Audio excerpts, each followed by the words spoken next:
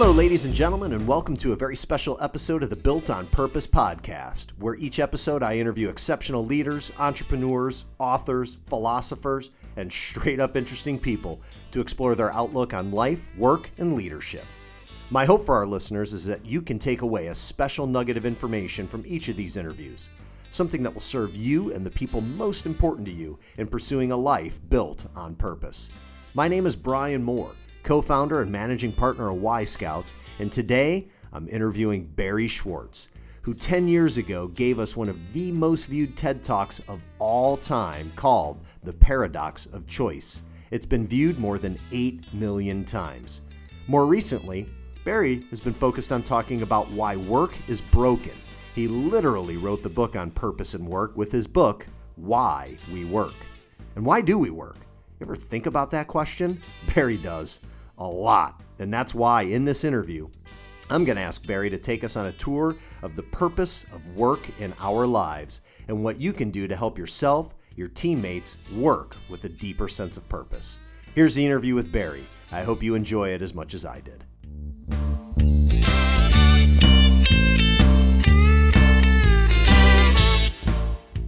I want to start things off with what seems like a relatively simple question. But as you say, the answer is quite surprising, it's urgent, and it's complex. Why do we work? Well, so the sort of the standard view is that people work for pay, period. If you pay them, it doesn't matter what they do. If you don't pay them, it doesn't matter if you don't pay them enough, it doesn't matter what they do. People work for pay, and that's all there is to it. So you can organize work in the most sort of efficient, degrading, meaningless way possible, and it really won't matter because people work for pay. And the whole point of my book is to suggest that while, of course, people work for pay, that's not the only reason they work, and it's not even the most important reason they work. People want to do work that's engaging, that's challenging, where they have some control over what they do, some discretion, some variety, where they feel like they're learning on the job. And most important, people want to do work that has meaning. They want to feel like somehow what they do makes somebody else's life better, even in some small way.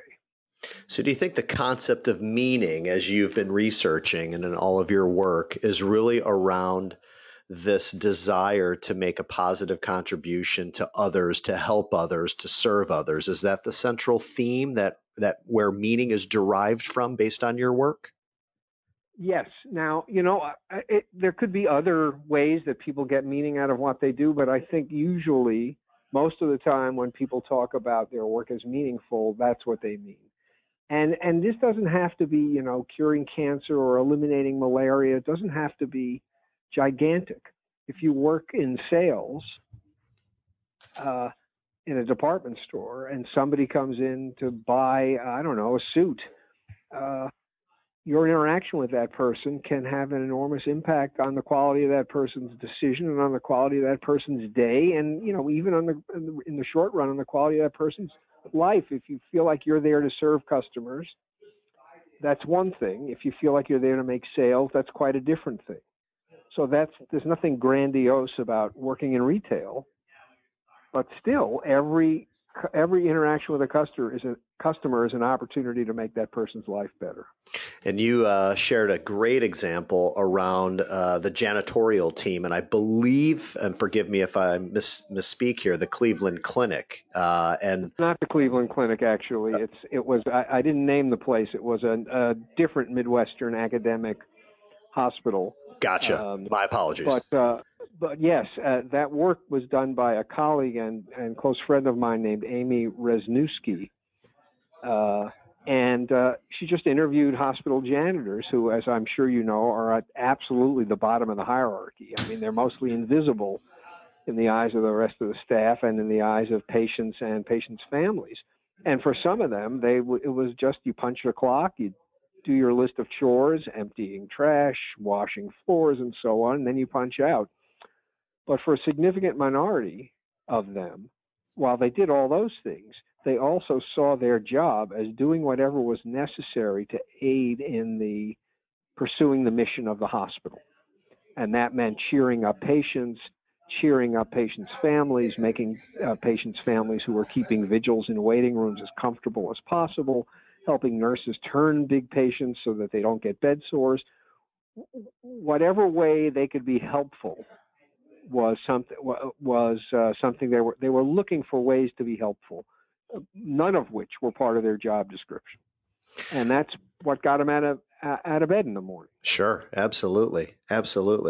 So as you and Amy and other folks that you've collaborated with in all of this research, has anything truly surprised you about the findings in any particular area? No, it really hasn't. Well, I guess here's what maybe surprised me. I live in a rarefied world. Academics, more probably than any other profession, get to pretty much do what they want, define their work, teach only what they're interested in, or do research on only what they're interested in. I mean, it really is like a gift to be in this position. So a lot of people probably assume that there are certain kinds of jobs where my description of what people want out of their work makes sense. But most jobs aren't like that. So what I found so surprising is that you can find people doing almost every imaginable job, like the hospital janitors, like people who cut hair, like people who work in factories, for whom meaning, engagement, purpose, of autonomy matter. They leave home every day thinking that at the end of the day, they will have made some sort of positive contribution to the world. And we tend to overlook that in, blue collar workers, and we shouldn't.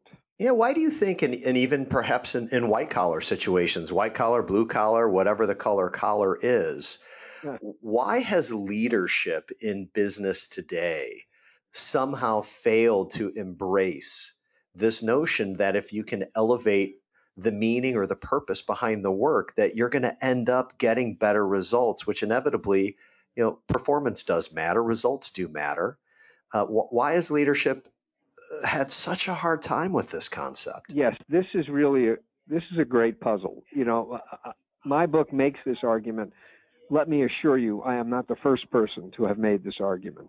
In management theory, this sort of argument gets made every 20 years, and it turns actual workplace organization upside down for a little while, but it doesn't stick. There seems to be like a gravitational field that pulls people back to the much more cynical view that all you have to worry about is paying people.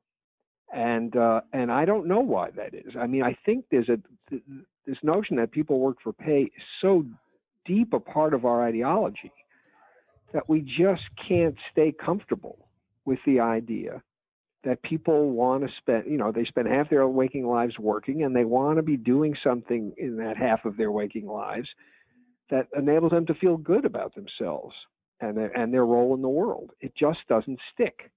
And right now, I think there's, again, a bit of a revival of an appreciation that it's not enough to pay people. And my sense from what I've read, this is quite preliminary, I wouldn't take this to the bank, is that this is especially true of millennials who care enormously about finding work that they're going to care about, and also women. Meaning and purpose seems more important to women than it does to men, and more important to young people than to older people. If that's true, what it means is that workplaces are going to have to change the structure of what they do if they're going to attract talented women and the talented younger generation. Young people simply won't stand for the kind of work that their parents resigned themselves to. And that may force a change in the workplace that is longer lasting than the changes have been in the past. I'm hopeful, but it's by no means guaranteed. Sure. No, absolutely. In fact, let me just say, you see the opposite happening. There are these professions, education, medicine, and law, where there's lots of opportunity for all these attractive features of work that I described. And more, each of those professions is being turned into the equivalent of factory work. Teachers get scripts to follow, and what that means is that Good teachers quit because that's not why they got into it. Lawyers are the unhappiest profession, and doctors are catching up. They don't feel like they can practice the way they want to, and they don't feel that the work they do is meaningful in the way they thought it would be when they entered their rigorous years of training. So we're turning professions into factory jobs instead of trying to turn factory jobs into professions. This is interesting insight there. I want to go back to women just for a moment. Sure. And what appears to be an incredible absence of feminine leadership. Now, whether that's men who are in touch with their feminine qualities, or indeed women who are of course, in touch with their feminine qualities as well as the masculine. But in leadership today, whether it's in corporate boards or at the top of corporate hierarchies, to use that terminology, there seems to be an incredible void there. And the predictions on when we may get to some level of parity between men and women in leadership roles is pretty far out into the future. Some studies as far as 2040, 2050, which frankly is kind of a long ways out. And there's some really interesting documentation, all kinds of studies, the Athena Doctrine in particular, that talks about the importance of feminine values as the future of leadership, that the spirit of collaboration, the spirit of empathy, the spirit of win-win solutions, that this is what's demanded of leaders today, whether it's in business or in governments and leading nations. Why are we struggling so much with this concept? Well, I can only speculate. One, of course, is that every woman who takes a leadership position is displacing a man. So it's not hard to imagine that the people who are at the top of the pyramid are extremely reluctant to give up their positions, and even more reluctant to admit that there's perhaps a better way to lead organizations than the way they have. Sure. So there's a lot of resistance. Second, my sense is that maybe until recently, and maybe still, the only way women get to the top of the pyramid is basically by acting like men. Interesting. So even though, there's a lot of mouthing off about these so-called feminine values, the women who actually have those values don't make it to the top. Yeah. Almost feeling as if they have to act more like their male predecessors or mentors. There's this lean and mean crackheads ethos to management. It's like you're a warrior going to do battle. That's very hard to shake. And I suspect that people see that in women, they promote them, and when they don't see that, they worry they'll never be able to make the hard decisions that running an organization requires. Yep. But I think it will change. It's just, I think it may even be a little optimistic to imagine that the world will be different in 20 years. It may take longer than that. So I want to get back to the revival comment that you made about what certainly feels like a revival in this finding meaning in one's work. Do you credit at all, perhaps, Elton Mayo back in the 40s and the human relations management? Oh, no, absolutely. And that produced a blip. It just didn't last. And there's, Theory X, Theory Y, which was in the 1960s. And that also produced a blip. Do you think? I am certainly not the first person to have articulated this Sure. idea. It just doesn't seem to alter practice, sort of across the board. There are a handful of workplaces. If you read, Forbes or some business publication publishes the 50 best places to work. Sure. And I assure you, all those places are places that understand what work should be like and what management should be like. And the result is that they have a workforce that's not only talented and competent, but also highly motivated to do the best work they possibly can. None of it because there's somebody looking over their shoulders or their bonus depends on it. If I were buying stock, if I were an investor who actually picked stocks, I'd buy stock in companies that are on that list. Because as you said a few minutes ago, companies that manage to sustain engaged workforces are more productive than the competition, pretty much across the board, any industry you can think of. Mm-hmm. So it pays, even if you don't care about the well-being of your workforce, and all you care about is your share price and your bonus. It pays for you to treat your workforce well.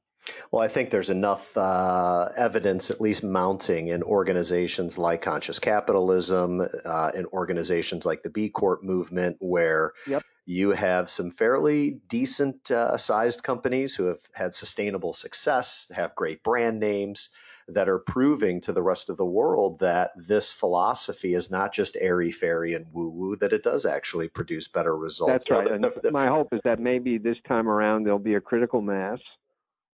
And then when the next generation of leadership rises through the ranks, they will really insist that it's not going to be business as usual. And that'll be good for everybody. This is what we call a positive sum game. Everybody benefits. Why have you chosen this particular line of research? What is it about? You had mentioned that in many ways academia is a bit of a dream. You get to work on what it is you're interested in. Why this for you? Well, I've been interested in motivation for pretty much my whole career, and while academic life is in some sense a dream, what I see around me more and more, I'm past this point, is people struggling to get tenure at a time when the job market is bad enough that if you don't get tenure, it could mean the end of your career. And what that means is that they are trying to meet some productivity standard, whether or not they're at all interested in the work they're doing. They have to produce a certain number of publications. In the classroom, they have to be popular so that they get good student evaluations, even if they think that that's not really the right way to be teaching. So I think, a lot of the kind of autonomy that I had and took for granted when I started out, younger people don't feel like they have. So that's one thing. The other thing is there is this pernicious effect of grading on students at every level. So, you have students who are really interested in the material and they want to get an A. And sometimes what you do if you're really interested and what you do if you want to get an A are not the same things. And what that does is it kind of distorts student interests and student activity in pursuit of the grade rather than in pursuit of insight and enlightenment. And this has always been a tension all throughout education. At the place I teach, which is such a selective institution, people used to not worry about their grades because anybody who got a degree from Swarthmore would do fine. It's almost Montessori-like in its approach. It wasn't quite. I mean, we were quite demanding, but if you got a B, it wasn't the end of the world, because you could have a B average at Swarthmore and still get into a great medical school and get a great job or get whatever you wanted. Well, those days are gone, and now students feel much more, the pressure of other students breathing down their necks. So even though they are really interested in learning, they are also interested in having a resume that will get them into whatever the next step is. And that makes them less good students. Sort of almost the blend of the internal versus the instrumental, as you've It's exactly right. That's exactly what it is. And sometimes, people delude themselves into thinking that you can design an incentive system, say grading, that actually gets exactly what an internal system would get. But you're just kidding yourself if you think you can do that. Mm-hmm. I apologize. Well, go on. I was going to ask, and it's on this notion in your recent one of your recent TED Talks, The Way We Think About Work is Broken. You indicate that really a large contributor to the infrastructure of how we view and experience work, it dates back to Adam Smith's belief that humans are somewhat lazy. In order to get them to work, there has to be these incentives. And you also talk about what sort of human nature do you want to be a part of designing? And I found that to be incredibly just super. I want to talk about that. And Sure. The question for you is, have you thought about, and if so, what is the kind of human nature you want to be a part of designing? I have thought quite a lot about that, but let me just back up a step or two to sort of try to make clear what you just said, because Sure. I don't think it's a simple point. But the argument I make in the book is if you start out assuming that people work for pay, period, then you create workplaces focused on efficiency, like an assembly line. And you don't think it matters because people work for pay, so they're going to get paid, everything is going to be fine, and you'll have a nice, efficient factory. Well, if every workplace is like an assembly line, then what is going to motivate people to work? The only reason people have for showing up at those jobs is pay, because everything else, meaning, engagement, variety, all that stuff has been eliminated. So you create environments in which it is true that the only reason people work is for pay. And so you create a human nature where the attitude people have is work is for a paycheck, and I'm going to get my life satisfaction on the weekend and when I'm on vacation. And live two separate lives, essentially, a work life and a home life. So I think Adam Smith was wrong in his assumption that people are basically lazy, but he gave rise to a movement that essentially made him right, because that was the only kind of work that was available to most people. And, there was a Gallup poll that showed that 10% of people are actively engaged around the world, are actively engaged by their work, 1 in 10. So in that kind of an environment, we have essentially created a human nature that is exactly the human nature that Adam Smith assumed we already had. But what that means is that by changing the shape of our social institutions, and work is one of the most important of them since we spend half our lives at work, if we change the shape of work, we change the shape of human nature as well. So what kind of people do we want to be? And what kind of people do we want our kids to be? And what kind of people do we want our neighbors to be? Well, I want people who want to work, who want to be productive, who want to feel like they're making a difference, even a small one, who don't have to be nudged, coaxed, and bullied into showing up on the job, and who end up at the end of the day, with a fair measure of satisfaction for how they've spent the last 8 hours. I think that will enrich people's lives enormously, make them more energetic, make them feel better about themselves, almost certainly make their relations off the job better than they would be if they're mostly frustrated and bored when they're on the job. So that's the kind of human nature I want to help design, and that requires revamping the character of the work that most people do. What do you think might be the lowest hanging fruit that needs to be picked, if you will, to really accelerate this human nature design that you speak of in business in particular? Where is it? Which level? Is it leadership? Is it the front line? Is it the middle management? Is it something entirely? Is it going to be driven by the consumers and the client behavior? I don't think so. I think it's leadership. I think leadership has to set the tone, and not just make a speech at the annual meeting, but actually make sure that the tone they set, the sort of the goals and the purpose of the organization that they articulate, is then manifested all the way up and down the organization. So you hire managers who understand what the mission is, understand what it means to treat employees well, and implement whatever it takes, whatever practices it takes for that to be the case with the people they manage. I think what often happens is leaders make these wonderful speeches that inspire you, that fill you with admiration. But meanwhile, they want a 10% return, and the managers know that unless they produce a 10% return, they're not going to keep their jobs. So the dirty work is done several levels below the CEO, and the CEO can go spouting whatever beautiful bromides he wants because he knows that people who are in the trenches know that what really matters is producing a 10% return. Mm. So the leaders have to mean it, and it has to be reflected in the way they essentially train and guide their managers. I don't see it happening from the bottom up. It's just too risky. I think the opposite happens.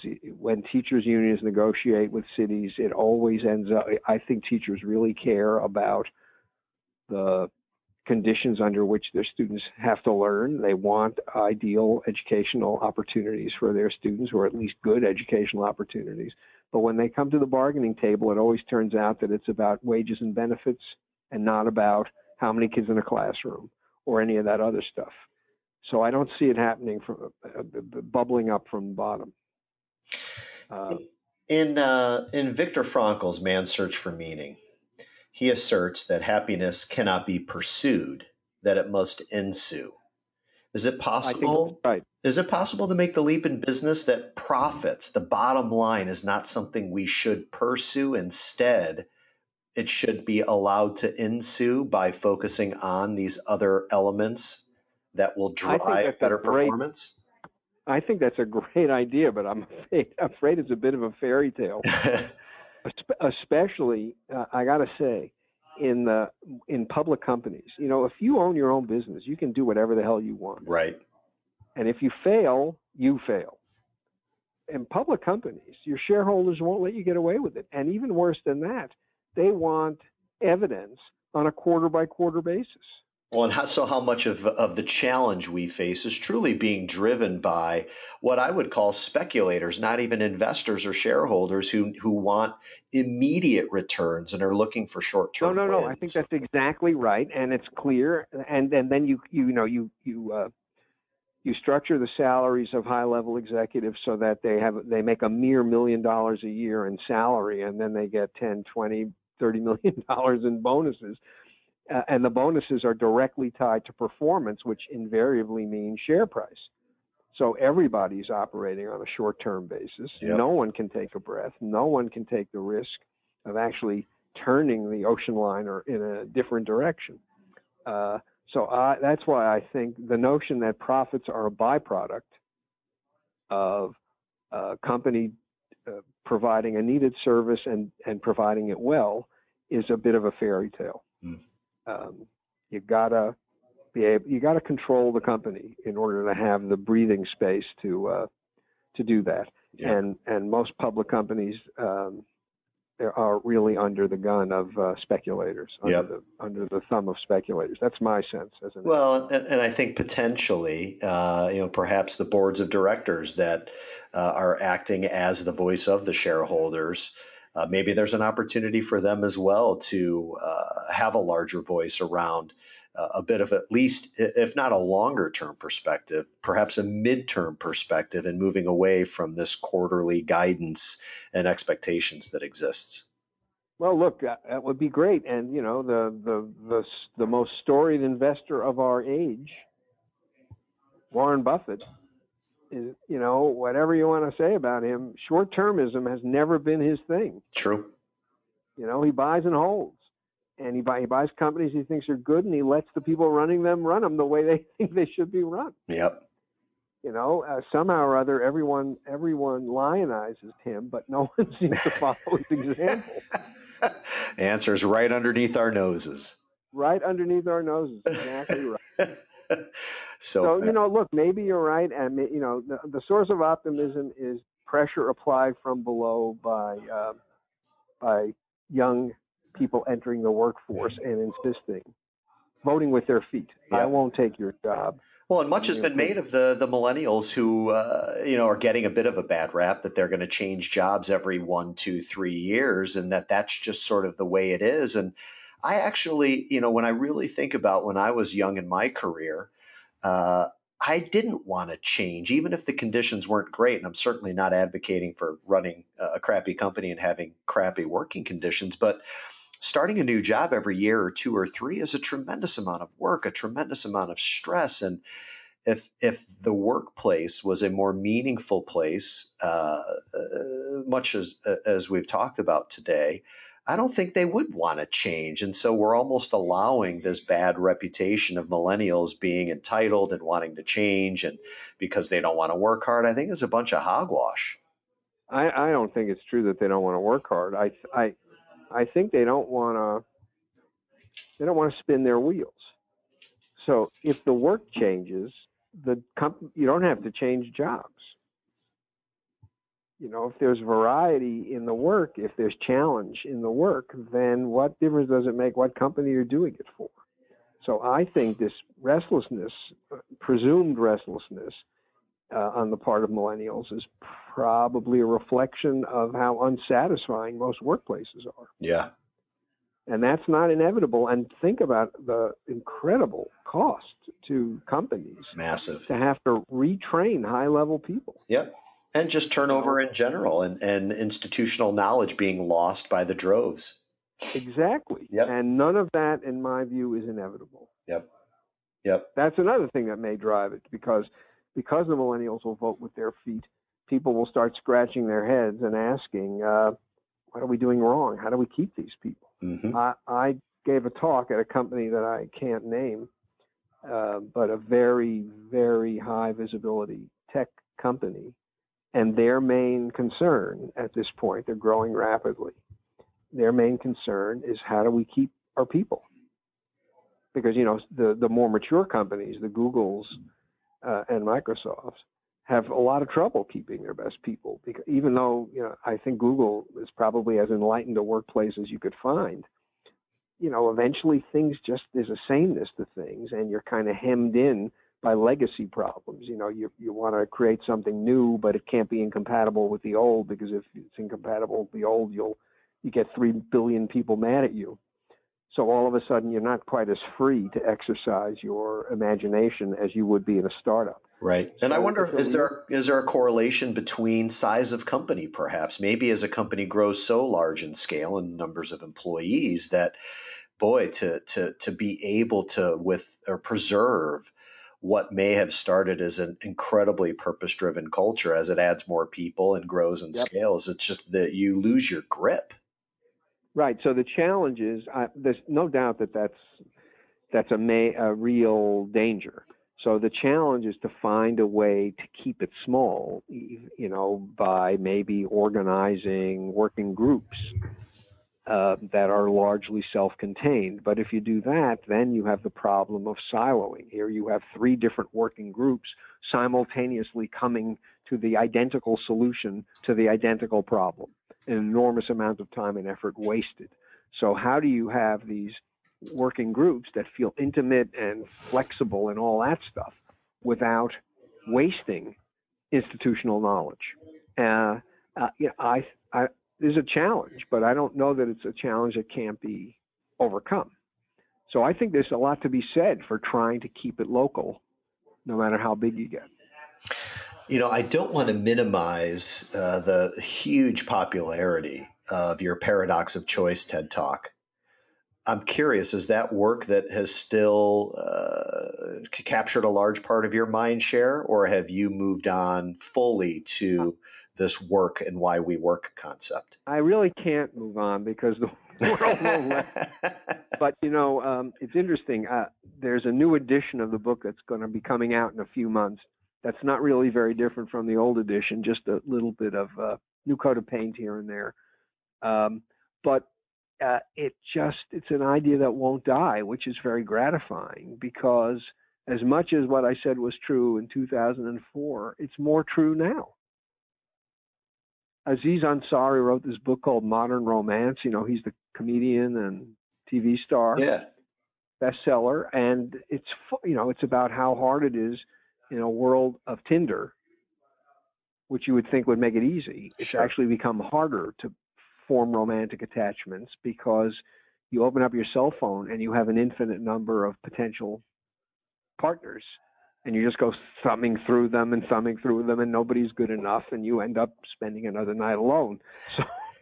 So I think the problem is still very much with us. In some areas, it's worse than it was before. So people keep on wanting to talk to me about it. So I talk to them about it. I'm not doing any work on it, but.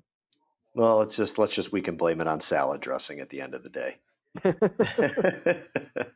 So my last question for you, a bit of a humorous one, at least I hope. In that talk, you talked about the infinite choices in the pair of blue jeans that were shared with you. I have to know, have you found that perfect fit yet? I know what I did was the benefit of writing this book is that it made me aware, even more than I previously was, of the trap that unlimited options can create. And so I have sort of resolutely limited the options I consider. And the result is that I have maintained modest standards for what counts as an acceptable pair of jeans or an acceptable meal in a restaurant. So I was always sort of that way, but I became a more extreme version of that as a consequence of having written the book. So I'm sure there's a perfect pair of jeans out there somewhere. I don't give a damn. That's great. Well, boy, Barry, cannot thank you enough for spending the time with us today. Just a wonderful, wonderful conversation. Congrats on all of your success, and we wish you absolutely nothing but the best as you continue your work, helping us figure out why we work. Well, thank you so much. It was a lovely conversation. Likewise. Thanks a lot, Barry. I really appreciate it. Have an awesome week. My pleasure. You too. Bye-bye. Okay, take care. Bye-bye. Thanks for listening, folks. You can obtain a transcribed version of this show and hear more interviews from the Built on Purpose podcast on our website, yscouts.com/podcast. If you enjoyed this episode, I have 2 additional things for you. Number 1, I'm hoping to get some bonus questions answered by Barry from our community. So if you have any questions you'd like Barry to answer, please drop me a line at brian@yscouts.com and I'll forward on your question. Second thing, if you enjoyed this episode, there's a couple of additional ones I think you'll love as well. Louis Efron, author of How to Find a Job, Career, and Life You Love, talks to us about the power of purpose and how asking the right questions will lead you to a life of meaning and purpose. Clayton Christopher, the founder of brands like Deep Eddy Vodka and Sweet Leaf Tea, talks about his entrepreneurship lessons in another. Once again, it's yscouts.com/podcast. Until next time, thanks for listening.